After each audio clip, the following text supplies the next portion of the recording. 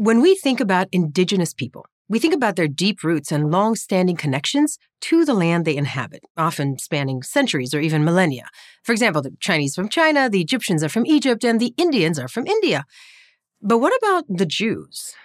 Well, the Jews are from Judea, the modern-day land of Israel, where Jewish heritage stretches back over 3,000 years. And like other Indigenous people, the connection to the Jewish homeland is an integral part of the Jewish identity. Judaism is not just a religion, but the Jews are also a people with strong ties to the place from which they originated, the ancient land of Israel. The practice of Judaism is directly connected to that land. It celebrates holidays like the harvest time and has prayers that are tied to the seasons in the land of Israel. 7 crop species, including olives, grapes, wheat, and barley, are cherished in Jewish symbolism because they represent Israel, the land flowing with milk and honey.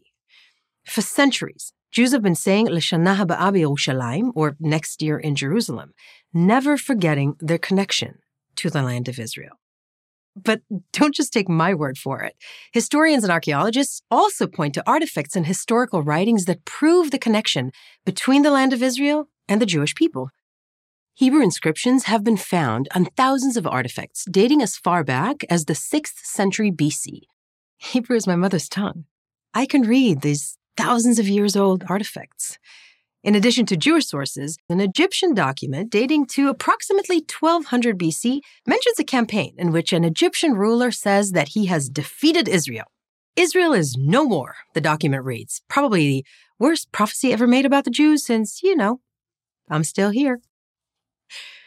The Hebrew Bible is, of course, more than just a history book, but there's a lot of verified history in it.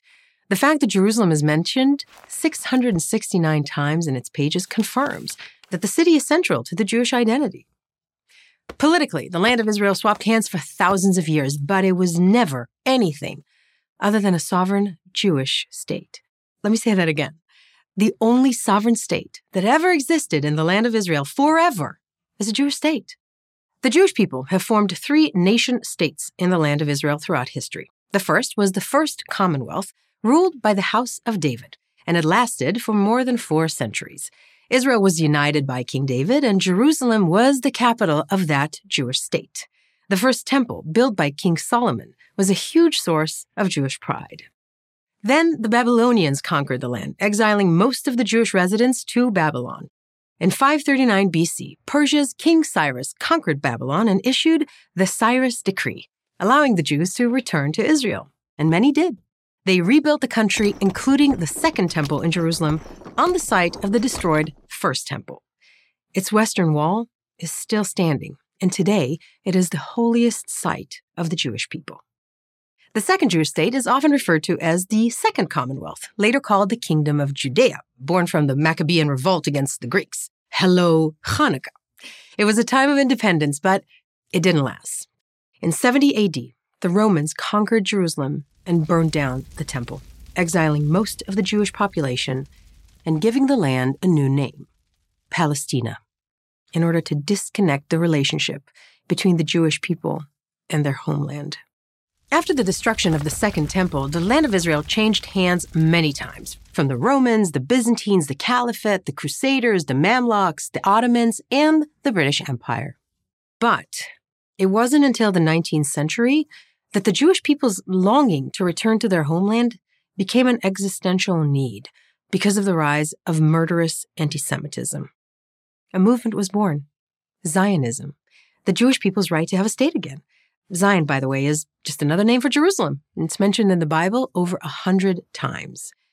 Zionism is a movement for Jewish self-determination in their ancestral land and a Jewish, not an exclusively Jewish, state. Initially, locals welcomed new Jewish immigrants like my great-grandparents who brought prosperity to the land with new cities and agricultural villages called kibbutzim. The people they encountered there included the community of Jews who had never left Israel, known as the Old Yeshuv. The Israeli Declaration of Independence ensures equality of social and political rights to all its citizens, regardless of religion, race, or sex, guaranteeing freedom of religion, conscience, language, education, and culture, and pledging to safeguard the holy places of all religions, which is what Israel does. Israel doesn't deny anyone else's identity. Of course, there have always been people of non-Jewish identity in the land, including modern Arab Palestinians, who also have ties to the place the Jews celebrate as the land of Israel and the Christians call the Holy Land. But if you support Indigenous people's rights, you should also be a Zionist and understand that the Jews are the Indigenous people of the land of Israel who never really left. I'm Noa Tishby, author of Israel, A Simple Guide to the Most Misunderstood Country on Earth for Prager University. Thank you for watching this video. To keep PragerU videos free, please consider making a tax-deductible donation.